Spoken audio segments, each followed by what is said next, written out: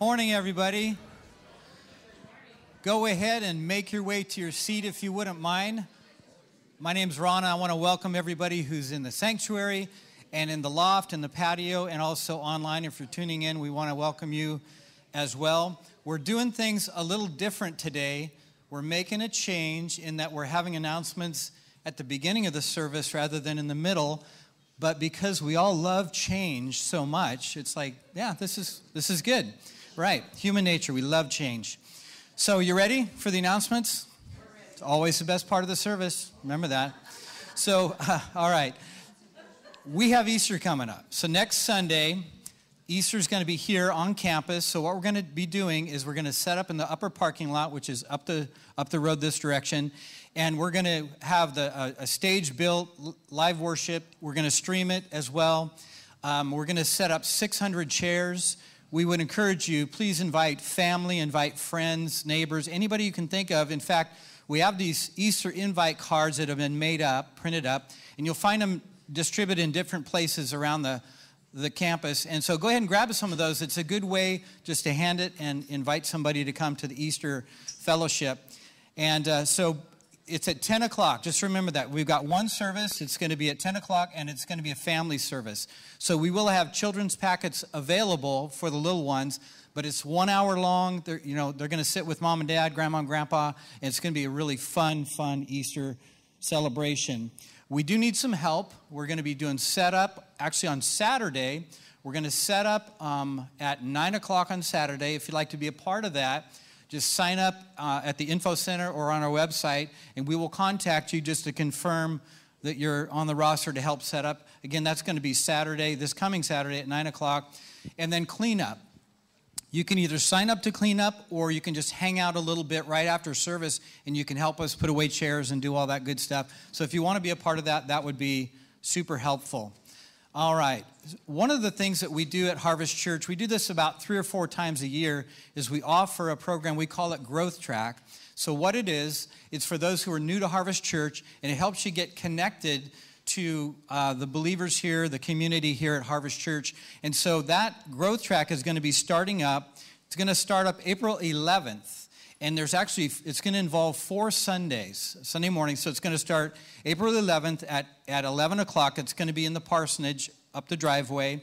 And again, it's going to be 4 sessions, and you're going to get to know some other people. It's going to be super fun. But what you're going to learn about there is you're going to learn about a little bit of the history of Harvest Church. So like what makes us unique from other churches in our community. You're going to learn about our beliefs, mission, vision, ministries, history, all that kind of stuff. And it's going to also help you to discover your spiritual gifts and find out, where God would have you get plugged in, whether it be here at church or in your community.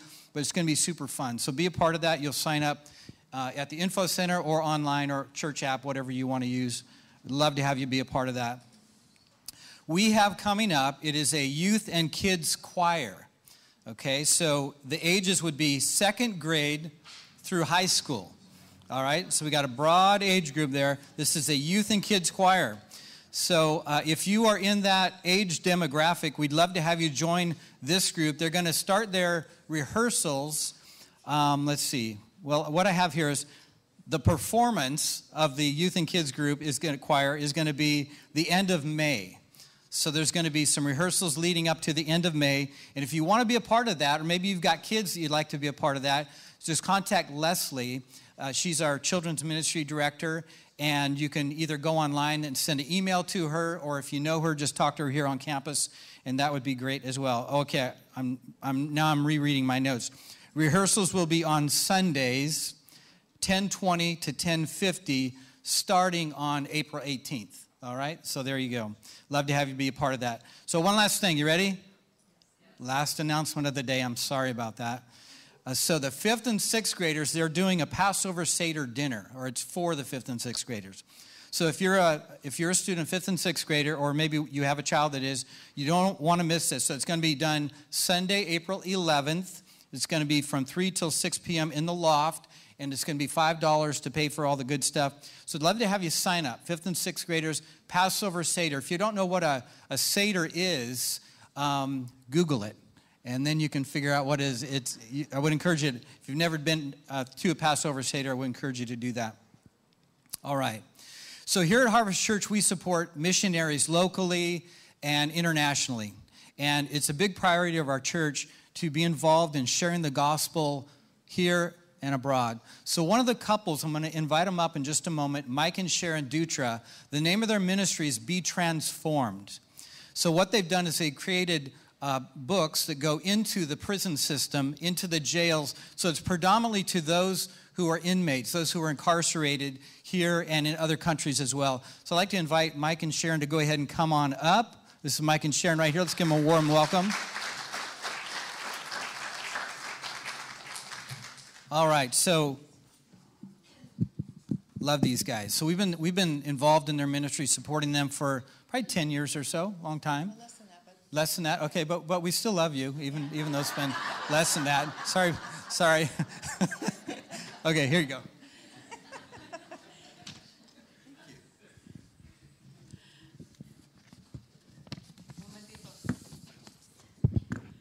Hola, hermanos y hermanas en Cristo. Soy Sarita y este es mi esposo Miguel. Somos... Wait. No. That's the wrong language. That's next week. Discúlpame. Un momentito. Yeah. Forgive my beautiful Irish-German senora. I don't want to see senorita. She's not married, but she is. Yeah, and I don't speak Spanish. She does, thankfully. Let's start out with our ministry update and get back on track. We are entering our 10th year as Be Transformed Ministry, and it's only because of God's amazing grace and spirit that He has allowed us to do what we're doing and open the doors for all this to happen. To date, we have sent out over 20,000 free books. Last year, we sent out just over 6,000, he keeps accelerating every year. We sent books to prisons, jails, rehabs, and other countries. Our books are now in over 100 U.S. institutions. It's not about the numbers of books, but all about the souls brought closer to Jesus. That matters the most to us, and it also matters the most to Him. For example, here's a letter from Matthew, a New Mexico inmate. Hello, Sharon. I was recently transferred to a new facility, but in the Santa Fe prison, I just came from the 60-men Bible study where they are still using all 3 of your books. In fact, they use your New Beginnings book as curriculum in their Armor of God study. I have been using your books now for a few years to teach from, and I just love everything about them, and so does everyone else. The guys always tell me how easy your books are to understand and how well they explain how to apply the Word to our daily lives. In the new facility I'm in, we have a lot of new believers, probably the largest in any facility. I would like to be able to introduce your books to the congregation here. After the outcome of the Santa Fe facility, I know in my heart that the guys would be blessed to have the opportunity to share your books. Every facility I end up going to, I feel that God has placed me there to be a fisher of men. And in order for me to do so, I share your book and teach God's word with it and from it. You have been a blessing to so many of my brothers here. God bless you, Matthew. Amen. Next week, we are going on our first ever Be Transformed ministry mission trip to Mexico. Woohoo! We will be speaking at, it's like, whoa. We will be speaking at 3 rehabilitation centers, a church, and we will be meeting with 3 new ministries. One of them is really large, and giving them many more books to distribute throughout Mexico. We already have over 1,100 Spanish books in Mexico, and we are taking more than 200 books with us in our poor Prius. The books are already being used in Tijuana, Rosarito Beach, Mexico City, and they are being used in the southernmost state of Chiapas, and more cases of our books will soon be sent there. Chiapas only has a 3% population of Christians, and it's a restricted region, according to the Voice of the Martyrs. There is a strong Marxist and atheist presence there, so pray for the state of Chiapas. Tijuana is pronounced Tijuana. Oh. We have 400 books being used in Nigeria. 500 of our books and 250 Bibles were shipped to Ghana. 60 books are being used in Uganda, and also South Africa has been using our books for over 2.5 years, and we just shipped 70 more books to them. This is a note, one of many, from one of the pastors in South Africa named Pastor Nizamande. He says, "I have pastored in these valleys for many years, and it's hard to uproot the Zulu tribes from their cultural beliefs. To try to explain the subject of faith, or one God only, is close to impossible. The New Beginnings book has simplified some basic Christian truths that I teach with ease now and confidence because I also understand it better. I appreciate the book and will teach and teach until the Lord is glorified in my village." Amen. You didn't say that. I always forget this part. Remember that in prisons and foreign countries, books will often be shared many, many times. So if you think about it, how impactful can one book be? Yeah, our books have been used in a lot of churches. It started out as kind of us sending them to prisons, but now it's expanded into many, many different churches too. We are now partnering, exciting news, this is just last week, we're partnering with a new Life Ministries in Japan. They are going to print and store 2,000 of our books in the next couple weeks, and we'll distribute our Japanese New Beginnings books for free to prisoners, and they are also going to advertise our book so Christians and churches can purchase them in Japan. Japan, again, is less than 1% Christian. They're totally unreached, pretty much. And by God's mighty grace, our books are now being used in 8 countries and have been translated into 4 different languages. So if you'd like more information about our Facebook page, our web address, and ways to give, we have a table just outside of the loft at the end of the service. Oh. No recuerdo. Loco cabeza. We've also had over 20,000 downloads of our New Beginnings ebooks into Iran via the Farsi. I know, right? Isn't that awesome? That is actually one of the fastest growing underground churches in the world right now. And they get all of their feed from satellite because they're not allowed to have physical material there, or else they can be tortured or killed or other things. So anyway, back to the story. So if you don't do Facebook, we've got some ministry update sheets on the. Okay. She's blowing it this time. Okay. We would not have been able to do any of this work without your continued prayers and support. Hey, she's blonde. Give her a break. I didn't say that. Please consider partnering with us to continue this growing ministry to share the gospel message. We receive so much feedback, letters, emails about changed lives. We don't receive any pay from the ministry, and we are under a 501c3 for your tax-deductible donations. Will you consider helping us continue to reach more people for Christ? Now you're in. We are going to have a table by the loft. He's right, I missed all that. So there are a lot of additional stories and pictures on our Facebook page. For those of you who don't do Facebook, we've got a ministry update sheet on the table, and we've also got a sign-up sheet if you'd like to receive a quarterly newsletter. And we also have some outreach brochures. If you'd like to take some, you can leave them as tips. You can leave them on a bench anywhere to reach people for Jesus. We really want to thank you so much for your love and your support and your prayers. We appreciate you more than you know. Thank you. Thank you. God bless you. So, Mikey, come on back up here. I'm going to pray for you guys. So they actually get along quite well normally. So go ahead, stand up here, Mike, please. Yeah. Yeah.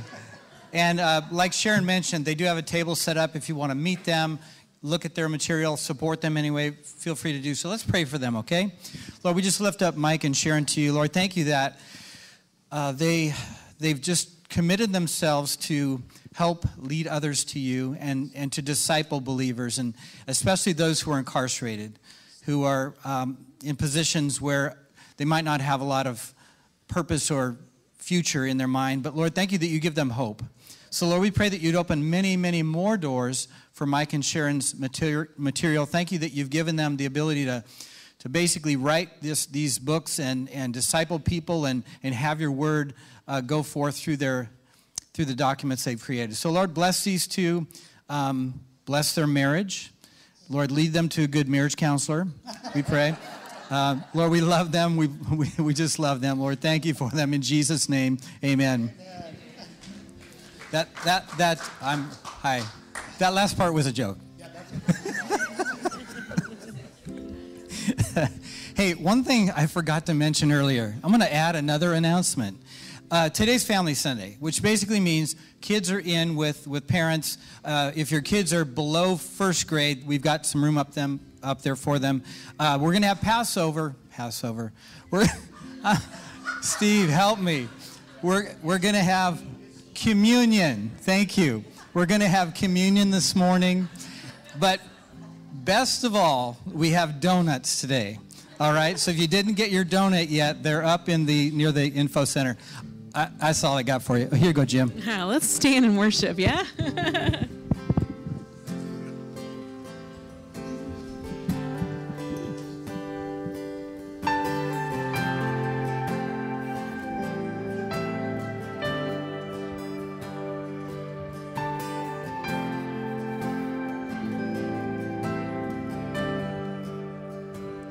The head that once was crowned with thorns is crowned with glory now.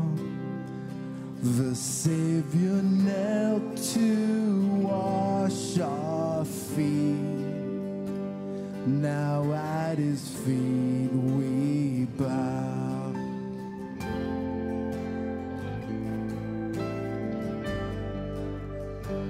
The one who wore our sin and shame, now robed in majesty, the radiance of perfect love now shines for us to see.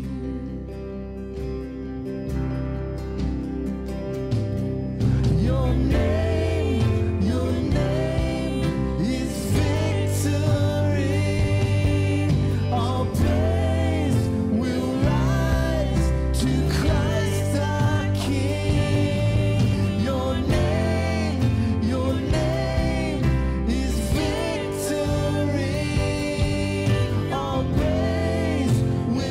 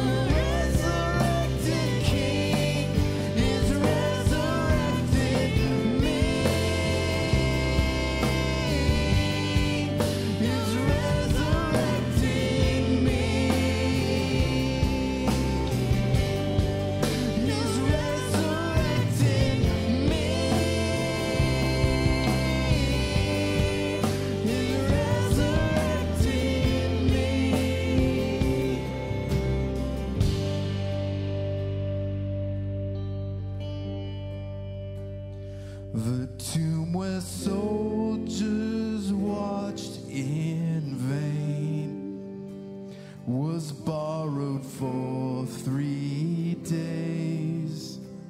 His body there would not remain. Our God has robbed the grave.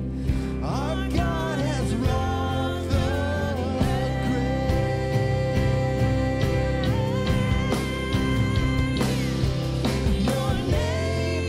Your name is victory. All praise will rise to Christ our King. Your name is victory. All praise will rise to Christ our King. By your Spirit I will rise from the ashes of defeat. The resurrected King is resurrecting me. In your name I come alive to declare your victory. The resurrected King is resurrecting me.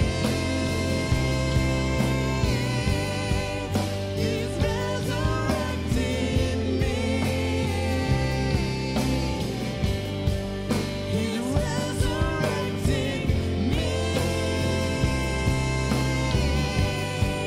He's resurrecting me.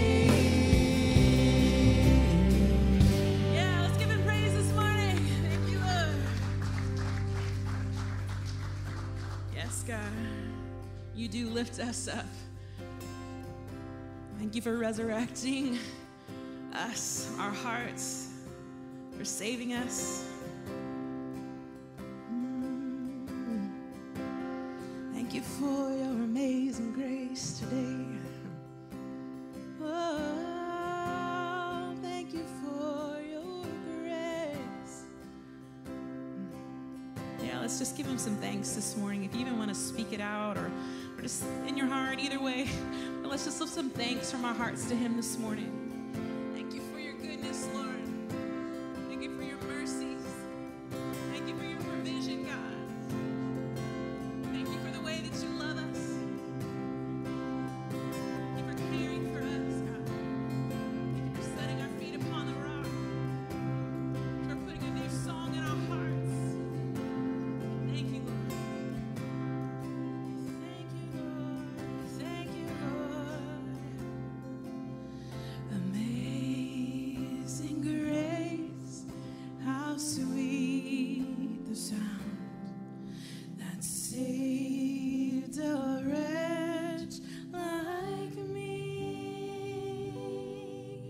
I once was lost, but now I'm found. Was blind, but now I see. 'Twas grace that taught my heart to fear, and grace my fears relieved. How precious did that grace appear, the hour I first believed. My chains are gone, I've been set free. My God, my Savior has ransomed me. And like a flood, His mercy reigns. Unending love, amazing grace. The Lord has promised. The Lord has promised good to me. His word, my hope secure.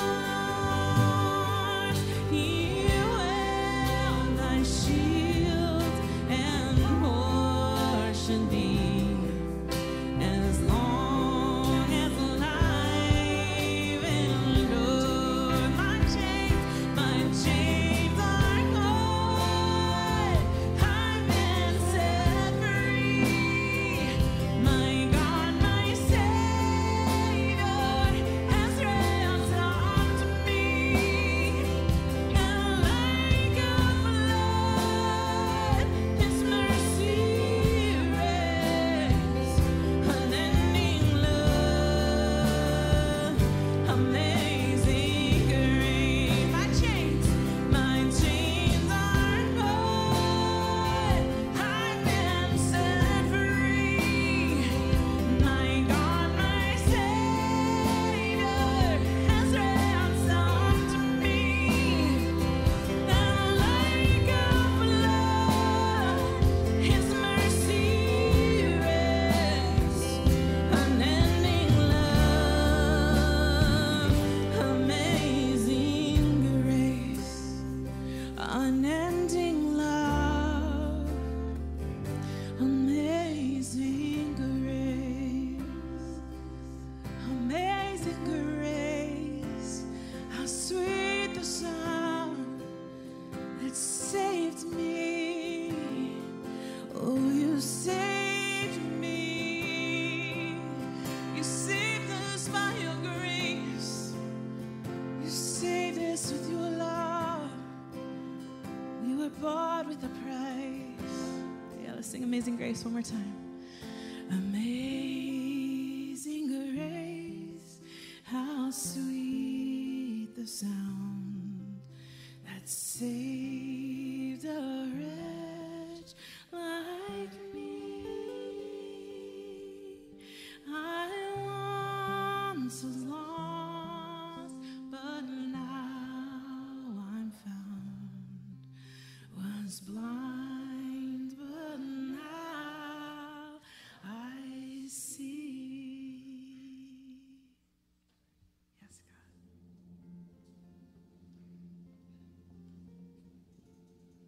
Yes, Lord. Help us to see you more clearly today. God, we want to know you. We want to know the depths of your heart. Give us eyes to see and ears to hear today. I want to see you more clearly. Yeah, let's just wait on His presence. Just open your hearts to Him. If you even want to open your hands to just kind of receive anything He wants to pour down this morning. And just put yourself in that mode of receiving just from Him. Pour out your Spirit on your sons and daughters today, God. We stand in need of you. We stand in need of you. We need your love, yeah. We need your grace to get us through the day. Oh, breathe your breath in our lungs, yeah. Put a new song in our hearts, yeah.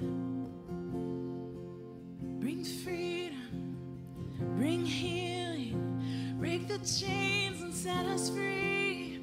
To draw near to you, God.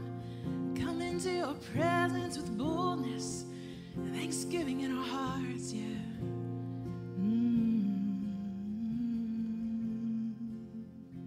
Yes, Lord.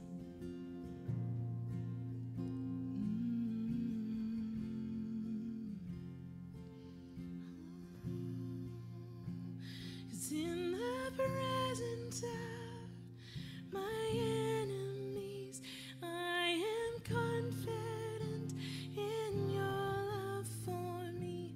You defeated death, and now I see it's your perfect love that covers me. In the presence of my enemies, I am confident in your love for me. You defeated death, and now I see it's your perfect love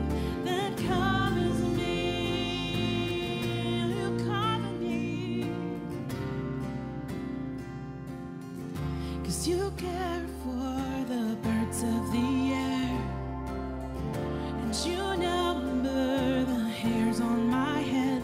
Like a shepherd, you protect me through the night, never orphans, adopted as your child. You bruise your love on the cross. All things gained, I count it as lost. None can fathom the costly ransom that you paid, with the power and glory on display on that resurrection day. I won't be afraid. I won't be afraid. For you are with me all of my days. I walk without fear, 'cause you conquered the grave. I won't be afraid. The kingdom of heaven is near. I'll proclaim it to all who will hear. When I'm anxious, may peace be how I live. When I'm hated, I'll choose to love instead and stand on every word you said. I won't be afraid. I won't be afraid. For you are with me all of my days. I walk without fear, 'cause you conquered the grave. So I won't be afraid. Come on, let's sing that again. I won't be afraid. I won't be afraid. For you are with me all of my days. I walk without fear, 'cause you conquered the grave. So I won't be afraid.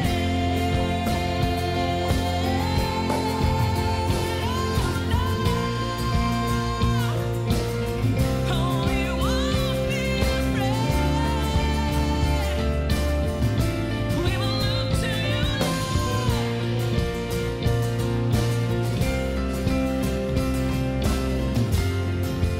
in the presence of my enemies. In the presence of my enemies, I am confident in your love for me. You defeated death, and now I see it's your perfect love that covers me. In the presence of my enemies, I am confident in your love for me. You defeated death, and now I see it's your perfect love that covers me.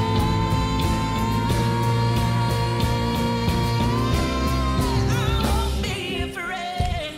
I won't be afraid. For you are with me all of my days. I walk without fear, 'cause you conquered the grave. I won't be afraid. I won't be afraid.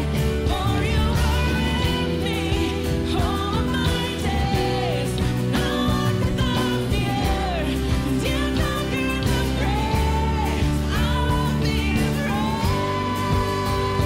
I won't. No, I won't be afraid. Oh, and I walk without fear, 'cause you conquered the grave. No, I won't be afraid. Yeah. Woo. Thank you, Lord. Thank you, God.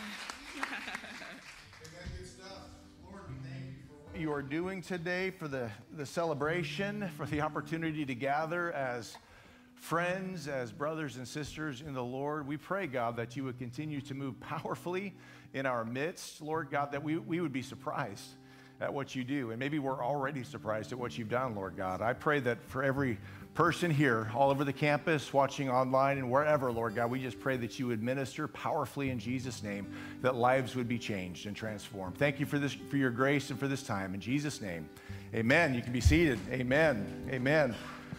I was at a wedding yesterday, and man, it was this amazing celebration of this couple. They've been dating for 8 years now, since high school, and Ronan and Bree are now happily married, or they're married anyway. I assume they're happily married. And it's only been less than 24 hours, so I bet. No, it's my belief, and I told them this, that I said, it actually can get better and better. Marriage can get better and better and better as you go along.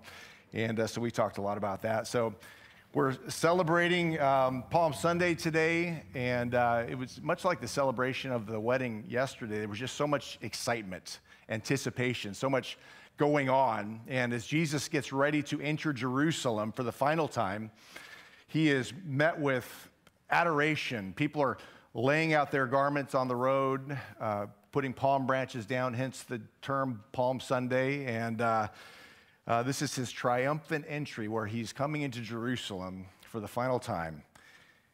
It's Sunday, but Friday's coming. Good Friday is when Jesus would go to the cross. He would die for our sins, and it's called good because apart from that good work of Christ on the cross, we have no hope.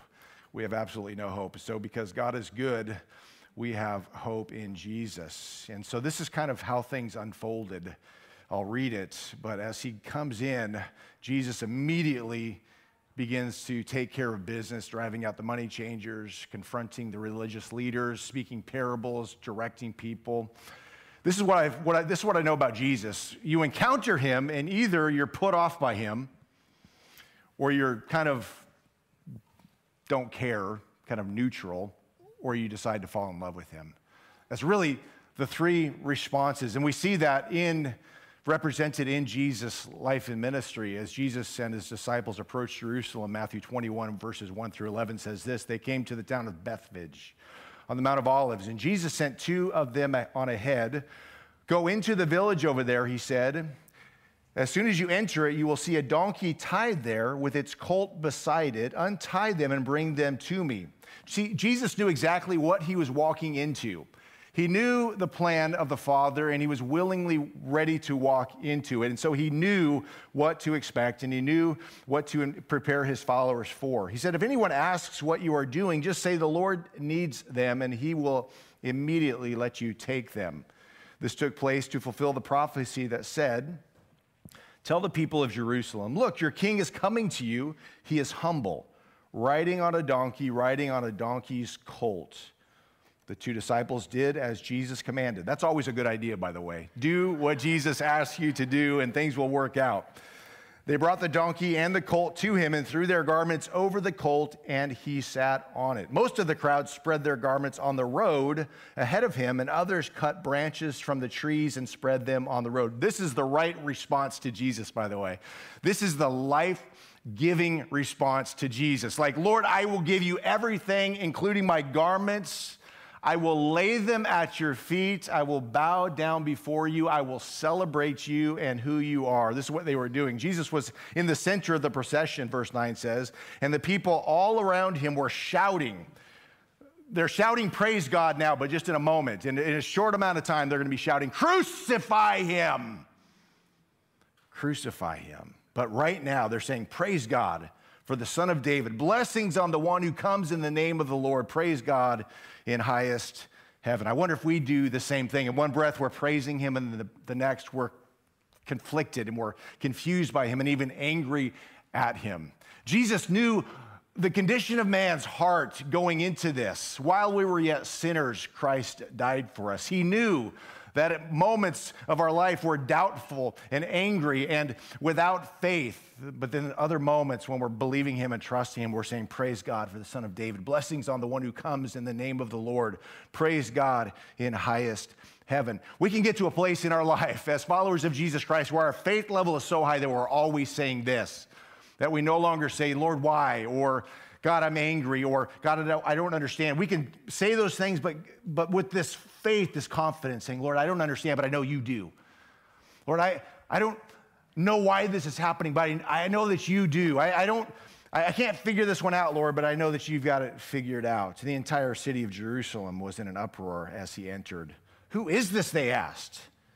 Who is this, they asked. And the crowds replied, it is Jesus, the prophet from Nazareth in Galilee. He's the reason that we gather.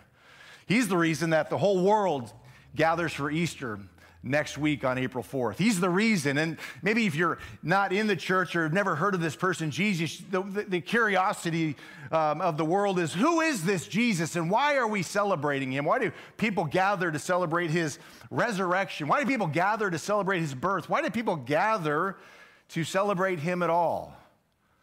It's our job as believers, as followers of the Lord Jesus Christ, to give them the answer. And when Jesus radically changes our lives, we're happy to do so. We're happy to do so. I've titled the message today, Faith in Jesus Changes Everything. Faith in Jesus changes everything, unless, of course, your faith in Jesus hasn't changed anything. Where are you today? Where's your faith today? How's your walk with Jesus today? Do you know him? Do you follow him? Do you trust him? Because as we can see from the scripture and hopefully from our own experience, our faith in Jesus is meant to radically shape us and change everything about the way we are, the way we function, the way we talk, the way we react, the way we live. Paul wrote in 1 Timothy 1:5, and we've been studying through the book of 1 Timothy, this letter that Paul wrote to this young pastor in Ephesus. Paul writes this letter, this information, this anointed revelation to this young man so that the people of God in that church might know how to live their lives. Paul wrote in 1 Timothy 1:5, the purpose of my instruction is that all believers, and I'll add everywhere, that all believers everywhere would be filled with love that comes from a pure heart, a clear conscience, and genuine faith. These are things that are reachable. They're within our reach by God's grace because he's good, not because we are good. He's writing to give instruction so that all believers would be filled with love. I don't know about you, but I love so much better now that I know Jesus than I did before. Before Jesus, I was pent up and pretty frustrated and pretty angry, and I found fault with just about everybody that I came in contact with. But since meeting Jesus, he has changed my heart. He has changed my life, and I still wrestle with those old ideas and thoughts and old man ways, but Jesus has filled my heart with such love that it's hard to imagine how life was before. This is God's design, that he would fill us with his love, that we would experience his love, his unconditional love, and then out of that overflow, out of that abundance of revelation, that we would share that same love with everybody in our path. This is the design, the gospel's design is that we'd be filled with the love of God and then overflow and share that love with others, that we'd be filled with the love that comes from a pure heart. Who purifies our heart? Who purifies our heart? Jesus purifies our heart. We were lost and broken and full of sin, and Jesus, he washes over us. He went to the cross. The Bible says the wages of sin is death, but the free gift of God is eternal life through Jesus Christ our Lord. And so Jesus went to the cross to purify our fickleness, to purify us from our sin, to make us pure of heart. He said the believers would be filled with love that comes from a pure heart, a clear conscience, and genuine faith. How do we have a clear conscience? Let me just say this. We can have a clear conscience. It's actually possible for us to have a clear conscience. Some of us live our lives with guilty conscience 24/7. We don't know how to live in such a way that we get rid of that. First of all, the enemy's a liar, and he's going to want to heap guilt and condemnation upon your life 24/7. So you've got to recognize, what am I feeling? Is this from the enemy, or is this really guilt from the sin in my life? If it's guilt from the sin in your life, if you confess your sin, he is faithful and just to forgive you and to cleanse you from all unrighteousness. That's the gospel. He loves you and wants to forgive your sins so that your conscience is clear. And so then you just get up every morning and you just live for the glorious purposes of God. You live for God's glory, and then your conscience is clear. When you sin, when you misstep, you just bring it to the Lord and say, God, I've sinned there. I don't want to sin there. I've misstepped. I don't want to misstep there. Would you forgive me? And your conscience can be clear in Jesus' name. Your conscience can be clear. And then genuine faith. How's your genuine faith? Sometimes we wrestle with love, with a pure heart, with a clear conscience because our faith is not genuine. It hasn't touched every area of our life. We kind of keep it in a box and we say, my faith is for Sunday morning, or my faith is for the Bible study, or my faith is for whatever it may be. But my faith isn't for my time with my buddies. That's not where my faith comes in. My faith isn't in my activities, my hobbies, my sports. That's my work, my school. That's not where my faith comes into play. And so we don't have a faith that saturates our whole life. And so we struggle with all these other things, with love, a pure heart, and a clear conscience. It's when we have a genuine faith. And I think it's the only kind of real faith that we can have in Jesus, because we either respond to him by deciding we're going to fall in love with him, or we're just kind of irritated by him, or we're just kind of neutral about him. And I just want to encourage you today to decide to fall in love with him. That will fix everything. Your love will be overflowing. You'll have a pure heart, a clear conscience, and then your faith will be genuine. Paul writes in 1 Timothy chapter 3, verses 14 through 16, as we wrap up this chapter, getting ready in preparation for Easter, for Resurrection Sunday. How many are going to be here for Easter next week? It's going to be really good. As we said, it's going to be up the driveway. We're putting out hundreds of chairs, and it's just going to be really, really fun.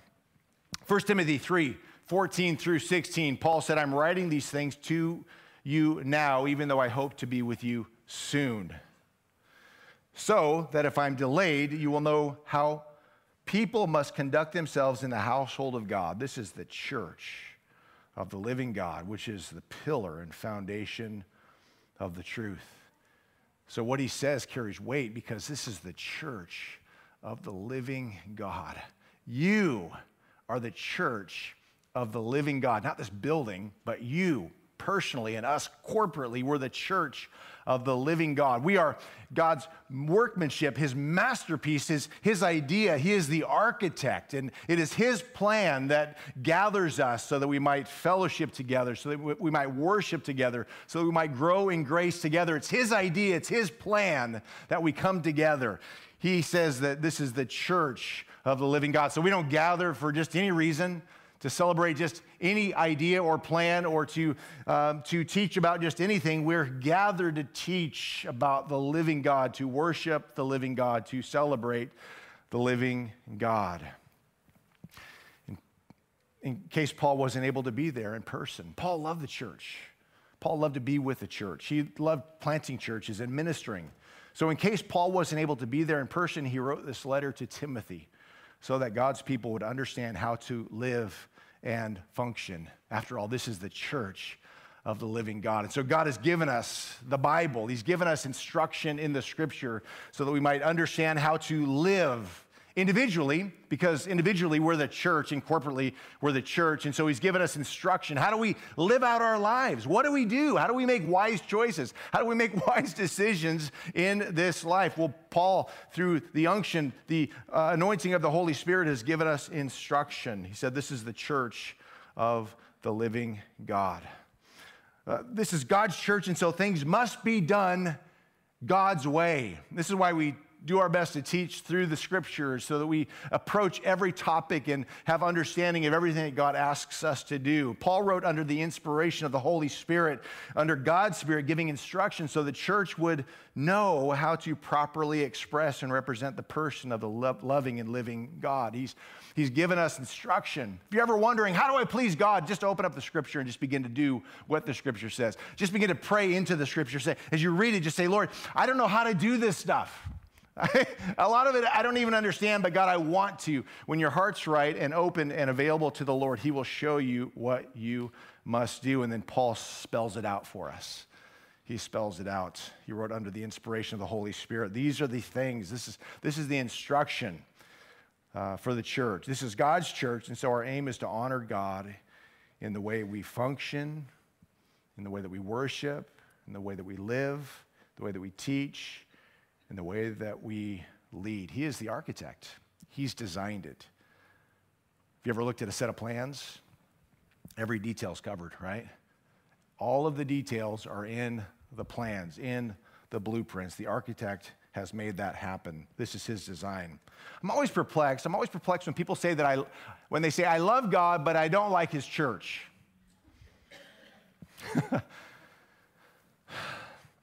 This is like saying, I love God, I just don't love God's people. I love God, I just don't love God's plan. It's perplexing to me because the church is God's plan filled with God's people, people that he loves and people that we're supposed to love. And so I know that church can be hard sometimes, and we have different difficulties in church and disagreements with people in church, and it's hard to get along sometimes. But this is still God's design. The church gathered together for corporate worship, to build friendships and have fellowship and have community, to come together and love each other and to challenge one another and to encourage one another. This is God's design. We're not meant to do life alone. I know a gal who, since COVID started, for over a year, she's never once come in contact with another person. She's been holed up in her home and never had a physical contact with anybody for the whole last 12 or 14 months. It's insanity. It's not how we are designed to live. This is why I sent out a video, I think it came out yesterday, just inviting people to come back to church. Did anybody see that video yet?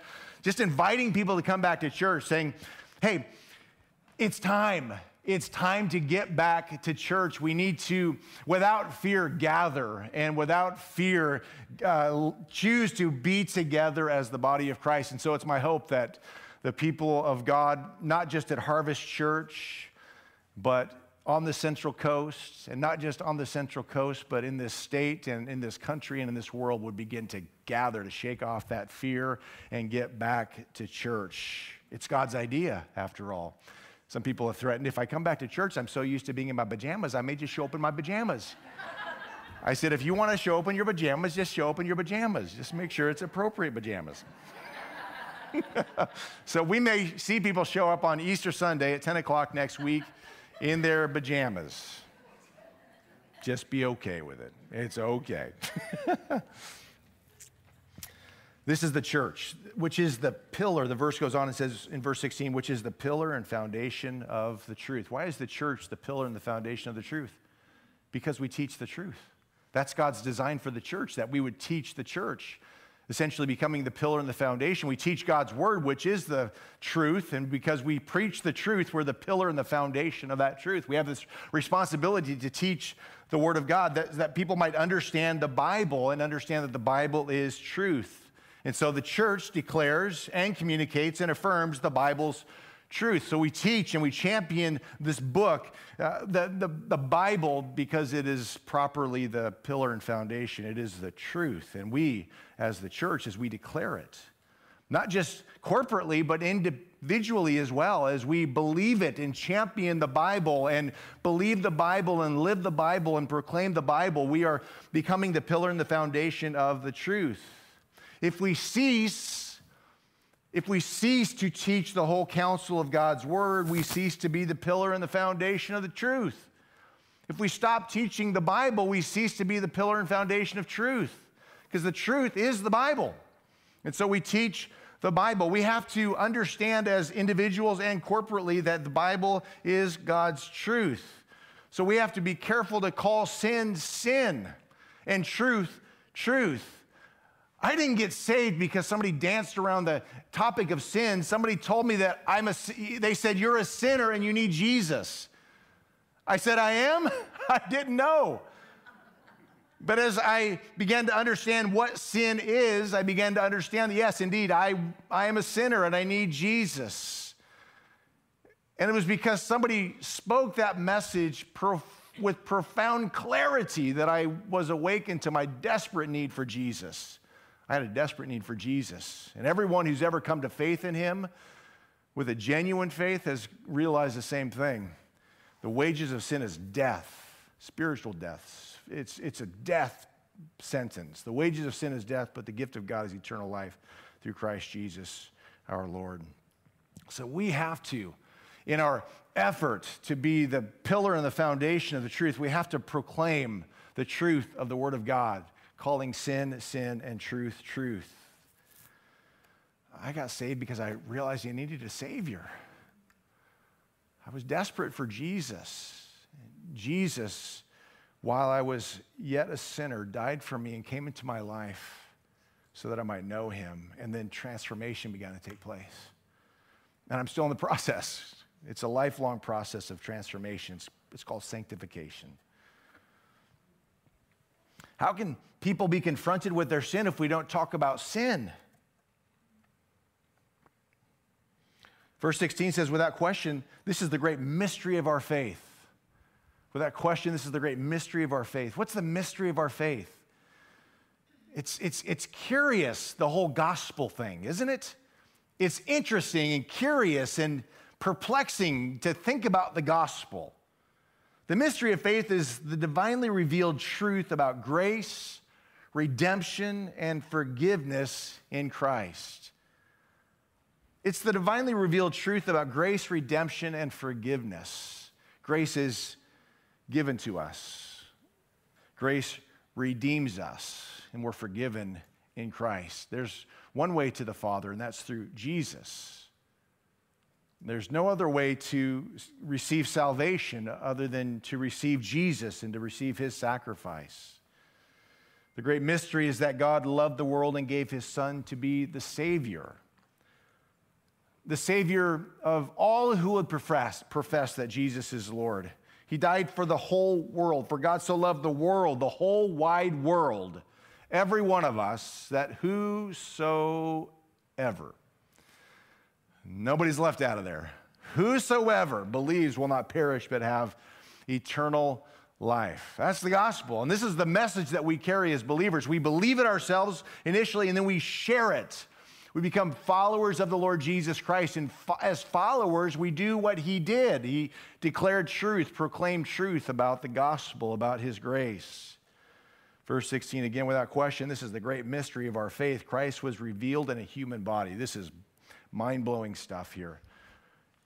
Jesus, the second member of the Trinity, God the Father, God the Son, God the Holy Spirit, fully God. He gave up and put on, being fully God and fully man, he took on the human condition without sin, not the sin condition, but took on the human body and limitations of a human body. Galatians 4:4 and 5 says, but when the right time came, God sent his Son, born of a woman, subject to the law. God sent him to buy freedom for us who were slaves to the law so that he could adopt us as his very own children. When the time was right in the history of mankind, Jesus put on flesh and was born to a young, poor couple. Born in a barn, a manger. In the lowliest of fashion, in the humblest of fashion, he was born. Philippians 2:5-8 says, you must have the same attitude that Christ Jesus had, though he was God. He did not think of equality with God as something to cling to. Instead, he gave up his divine privileges. He took the humble position of a slave. He was born as a human being when he appeared in human form. And he humbled himself in obedience to God and died a criminal's death on the cross.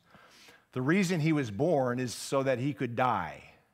He was born to die for me and for you.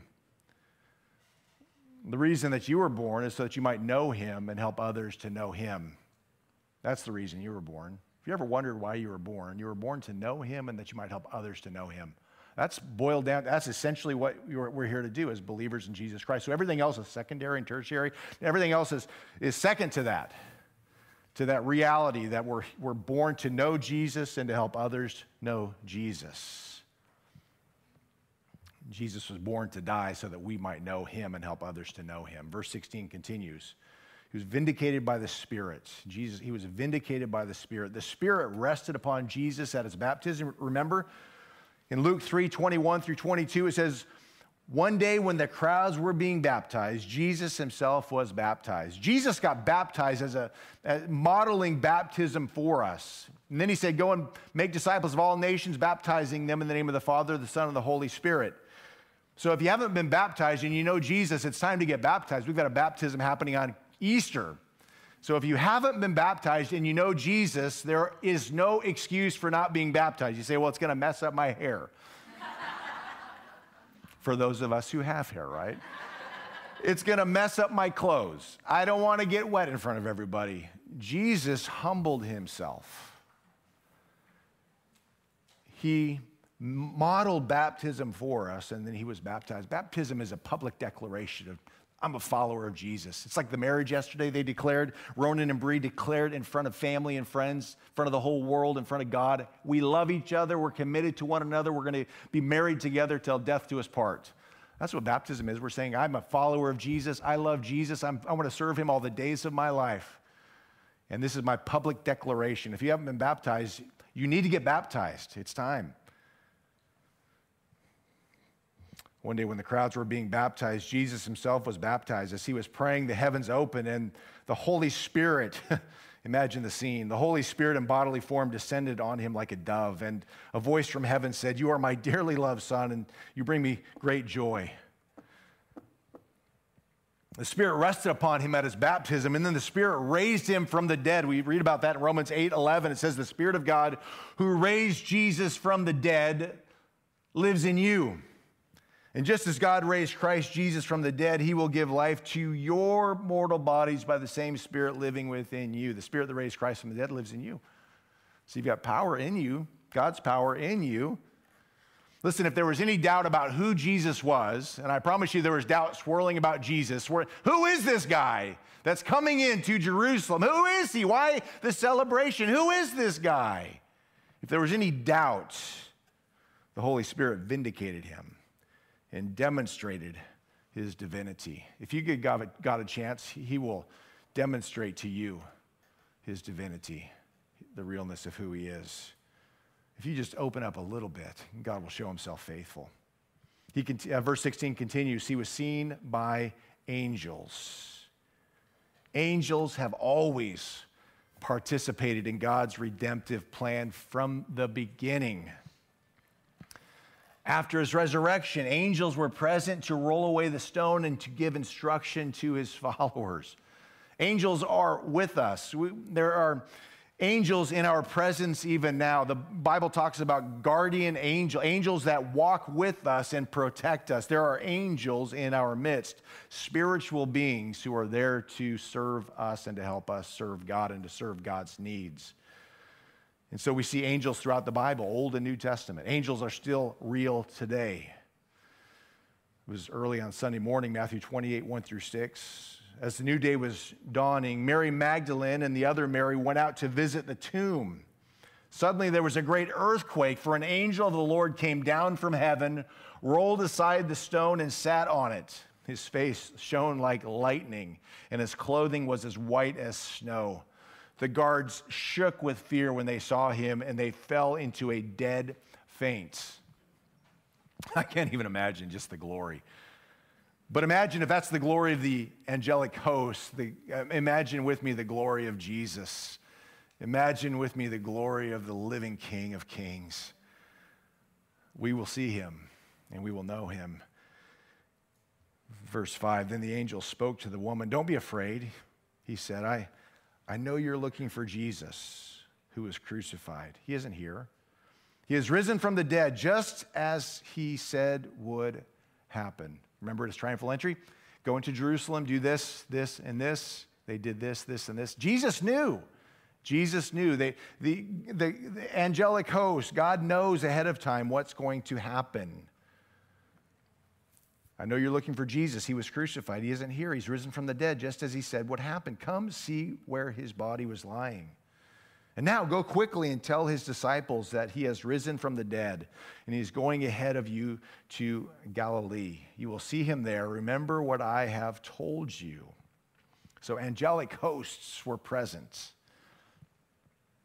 We're told in Philippians 2 that Jesus, his name is going to be elevated, and he's given this highest honor. It says, therefore, God elevated him, Jesus, to the place of highest honor and gave him the name above all other names, that at the name of Jesus, every knee should bow in heaven and on earth and under the earth, and every tongue declare that Jesus Christ is Lord, to the glory of God the Father. See, this is our purpose, that we might know Jesus and declare that he is Jesus Christ the Lord, to the glory of God the Father. Every knee will bow. I wonder if there's an area in our life right now that we need to bow our knee to Jesus. Maybe you bowed to him in every other area, but there's just this one area. This one area, we'll call it of sin, of maybe disagreement with God, an area where you just flat don't want to bow your knee. I just want to say that if you will, and bow your knee in that area, God will meet you in that place, and he will minister to you in that place. Often we don't do it because we're fearful. We're fearful of what God may ask or require of us. God has not given us a spirit of fear, but of power and love and of sound mind. There shouldn't be anything in our lives as followers of Jesus. If we're followers of Jesus, there shouldn't be any area of our life where we're not willing to say, yes, Lord. We bow our knee to you. Yes, Lord. Says that in verse 16, he was announced to the nations, that Jesus was announced to the nations. In Colossians 1:23, Paul declared the good news, and I'll add about Jesus, the good news has been preached all over the world, and I, Paul, have been appointed by God to proclaim it. And since then, since the first century, the gospel has been proclaimed all over the world. Just this morning, we heard about Mike and Sharon Dutra, they're ministering through their ministry tools to 8 different nations right now, 8 different countries. And people have worked to see the whole wide world evangelized. And that's why we send missionaries out. And that's why we're participating in the Great Commission, because we want to see the whole world come to know Jesus. Paul got it. He said, the good news has been preached all over the world, and I, Paul, have been appointed by God to proclaim it. Verse 16 continues. He was believed in throughout the world, and taken to heaven in glory. So this message of Jesus Christ has been spread to the whole world, and now it's at our feet. Now it's in our hands. Now it's our responsibility for this generation, for this nation. It is our responsibility to proclaim the truth. Listen, you don't want to go to your grave having never led anybody to Jesus. You just don't want to do that. In fact, you want to go to your grave having led dozens of people to Jesus, because those dozens of people will hopefully lead dozens of people to Jesus. You want to make it your life goal to lead people to Jesus. The message of Christ has been spreading rapidly all over the globe since his life, death, resurrection, and ascension, and he will return. Are you guys ready for that? Are you really, though? Because he's going to return ready to judge the living and the dead. He's coming back to judge our actions and the way that we lived our life. Are you ready for that? Because faith in Jesus is meant to change everything. So if there's areas of your life where your faith in Jesus hasn't changed you and hasn't changed your priorities and your perspective, then it's time to revisit your faith and say, God, I want my faith to be genuine through and through, like every part of my life reflecting who you are and what you've called me to do. Nothing held back, no fear, no worries, no doubts, just I'm all in with you. We, once a month on the 4th Sunday, Family Sunday, we celebrate communion, the Lord's table where we celebrate what Jesus did on the cross for us. It was 2,000 years ago, and people to this day are still celebrating all over the globe. The church of God is celebrating. 1 Corinthians 11:23. Did everybody get elements, by the way? If you did not get elements, then raise your hand, and we have people who will get you elements. So there we go. Jim in the middle here, there we go. We'll give it a moment. Worship team, come on out.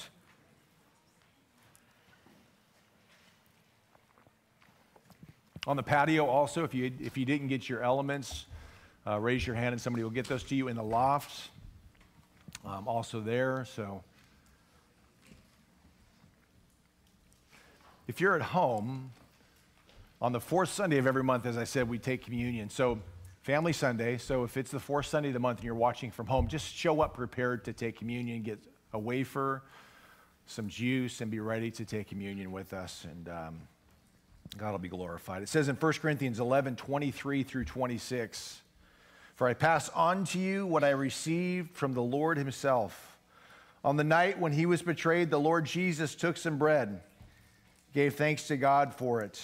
Then he broke it in pieces and said, 'This is my body, which is given for you. Do this in remembrance of me.'" Let's go ahead and take the wafer. A little tricky to get to that wafer, right? There it is.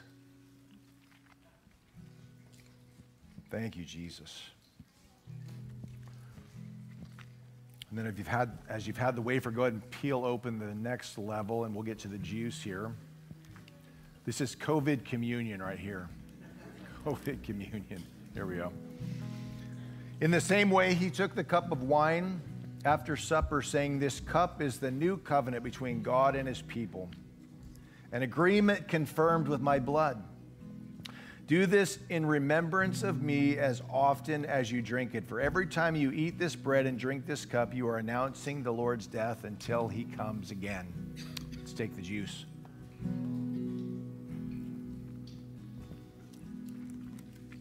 Thank you, Lord. We're so grateful. We're so humbled, Lord, by your kindness. God, your birth, your triumphal entry, Lord God. We're so thankful for Good Friday, where you died, and for Easter Sunday, where you resurrected from the dead, Lord. We're so thankful. We love you, Jesus. I pray that if there's somebody here who needs you, that they would reach out to you. The Bible says if you confess with your mouth that Jesus is Lord and believe in your heart that God raised him from the dead, you will be saved. So believe in who he is. Welcome him into your life. Say, "Jesus, I need you. I need you in my life. I need you to forgive me. I need you to love me." As you, with your whole heart, declare that truth, God comes into your life and he loves you, forgives you, and adopts you into his family. So don't wait to do that, to make that decision. Lord, thank you for what you're doing. As we get ready to worship some more, I pray that we worship in spirit and in truth. Be glorified, we ask. In Jesus' name, amen. Let's go ahead and stand up and worship some more.